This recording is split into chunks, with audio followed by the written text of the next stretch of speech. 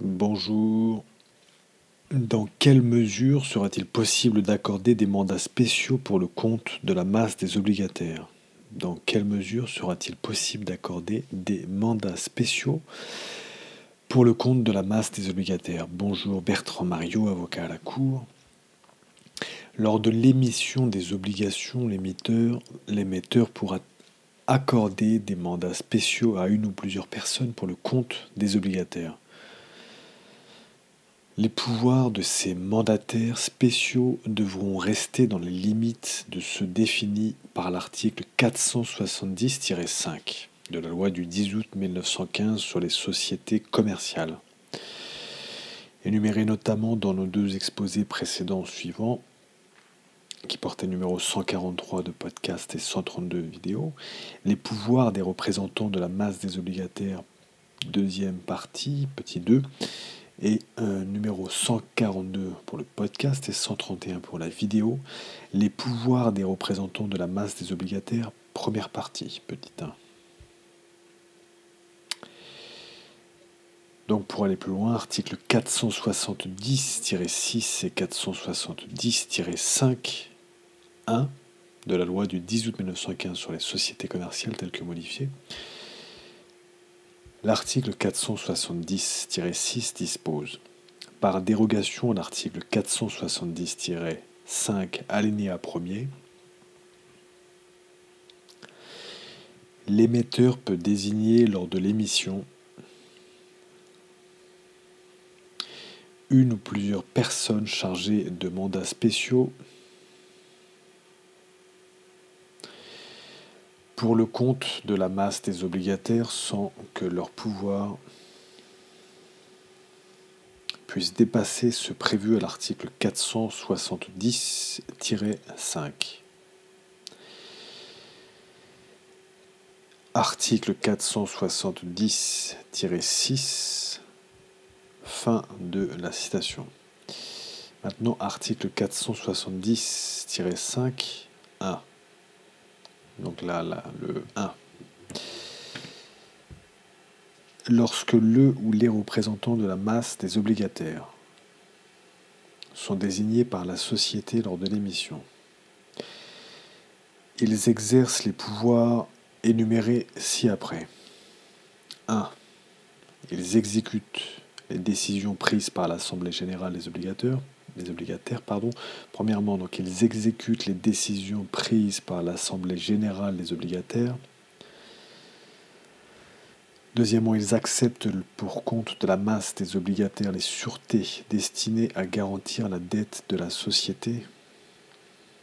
Ils peuvent donner main levée totale ou partielle des inscriptions d'hypothèque en cas de remboursement ou de versement entre leurs mains du prix d'aliénation des biens à dégréver, de même qu'en cas de remboursement total ou partiel des obligations.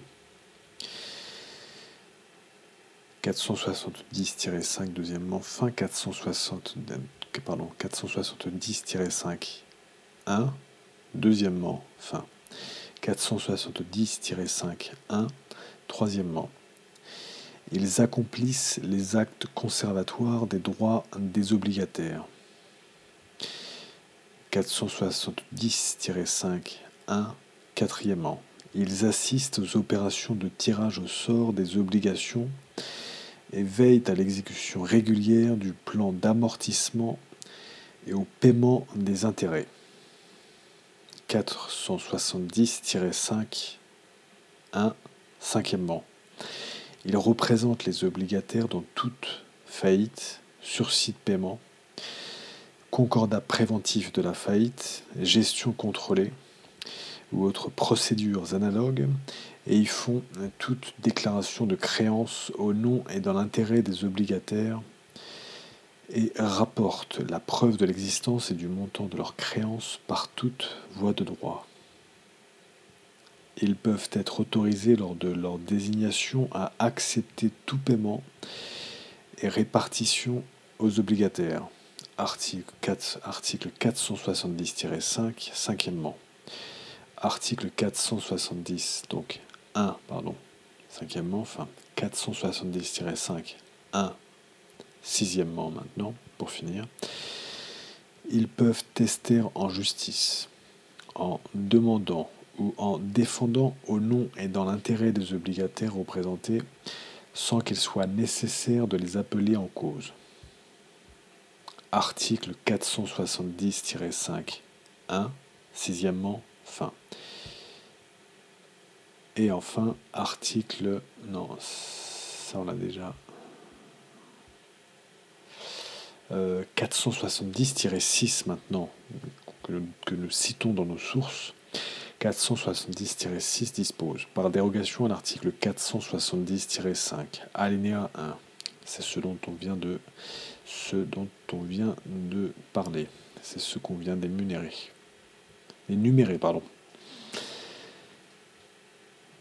Donc, par dérogation, article 470-6 dispose, par dérogation à l'article 470-5 alinéa 1,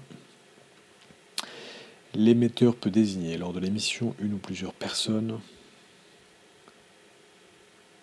chargées de mandats spéciaux pour le compte de la masse des obligataires, sans que leur pouvoir puisse dépasser ce prévu à l'article 470-5, ce dont on vient de parler juste avant. Article 470-6, fin de la citation. Fin de la citation, donc 470-6. Bertrand Mariot, avocat à la cour. Si vous avez aimé cette vidéo, cliquez sur liker et souscrivez à notre chaîne YouTube Bertrand Mariot, avocat. Merci beaucoup. À très bientôt.